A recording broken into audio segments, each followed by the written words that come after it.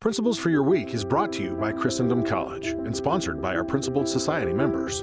Watch this episode and learn more about our free classes at getprinciples.com. Greetings from Christendom College here in the beautiful Shenandoah Valley of Virginia.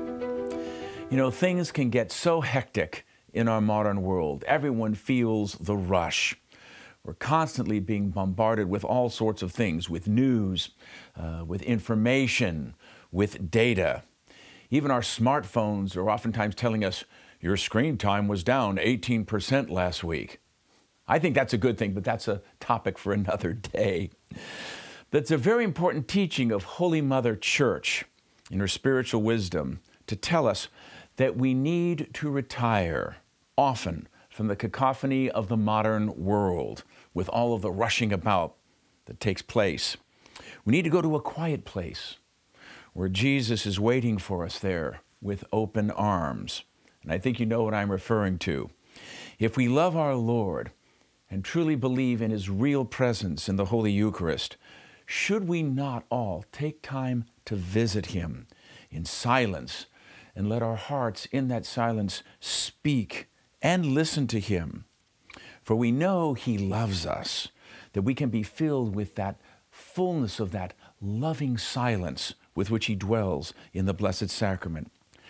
Let us listen for a moment to the teaching of St. John Paul the Great, who wrote, "It is pleasant to spend time with Him, to lie close to His breast like the beloved disciple, and to feel the infinite love present in His heart." If in our time Christians must be distinguished by the art of prayer, how can we not feel a renewed need to spend time in spiritual conversation, in silent adoration, in heartfelt love before Christ present in the Most Holy Sacrament? How often, dear brothers and sisters, have I experienced this and drawn from it strength, consolation, and support? End quote. Pope John Paul II was a very busy man. Let us take time to visit our best friend, even if it's briefly, every day, whenever possible. And that's a Catholic principle. Thanks for being with us today, and may God bless you.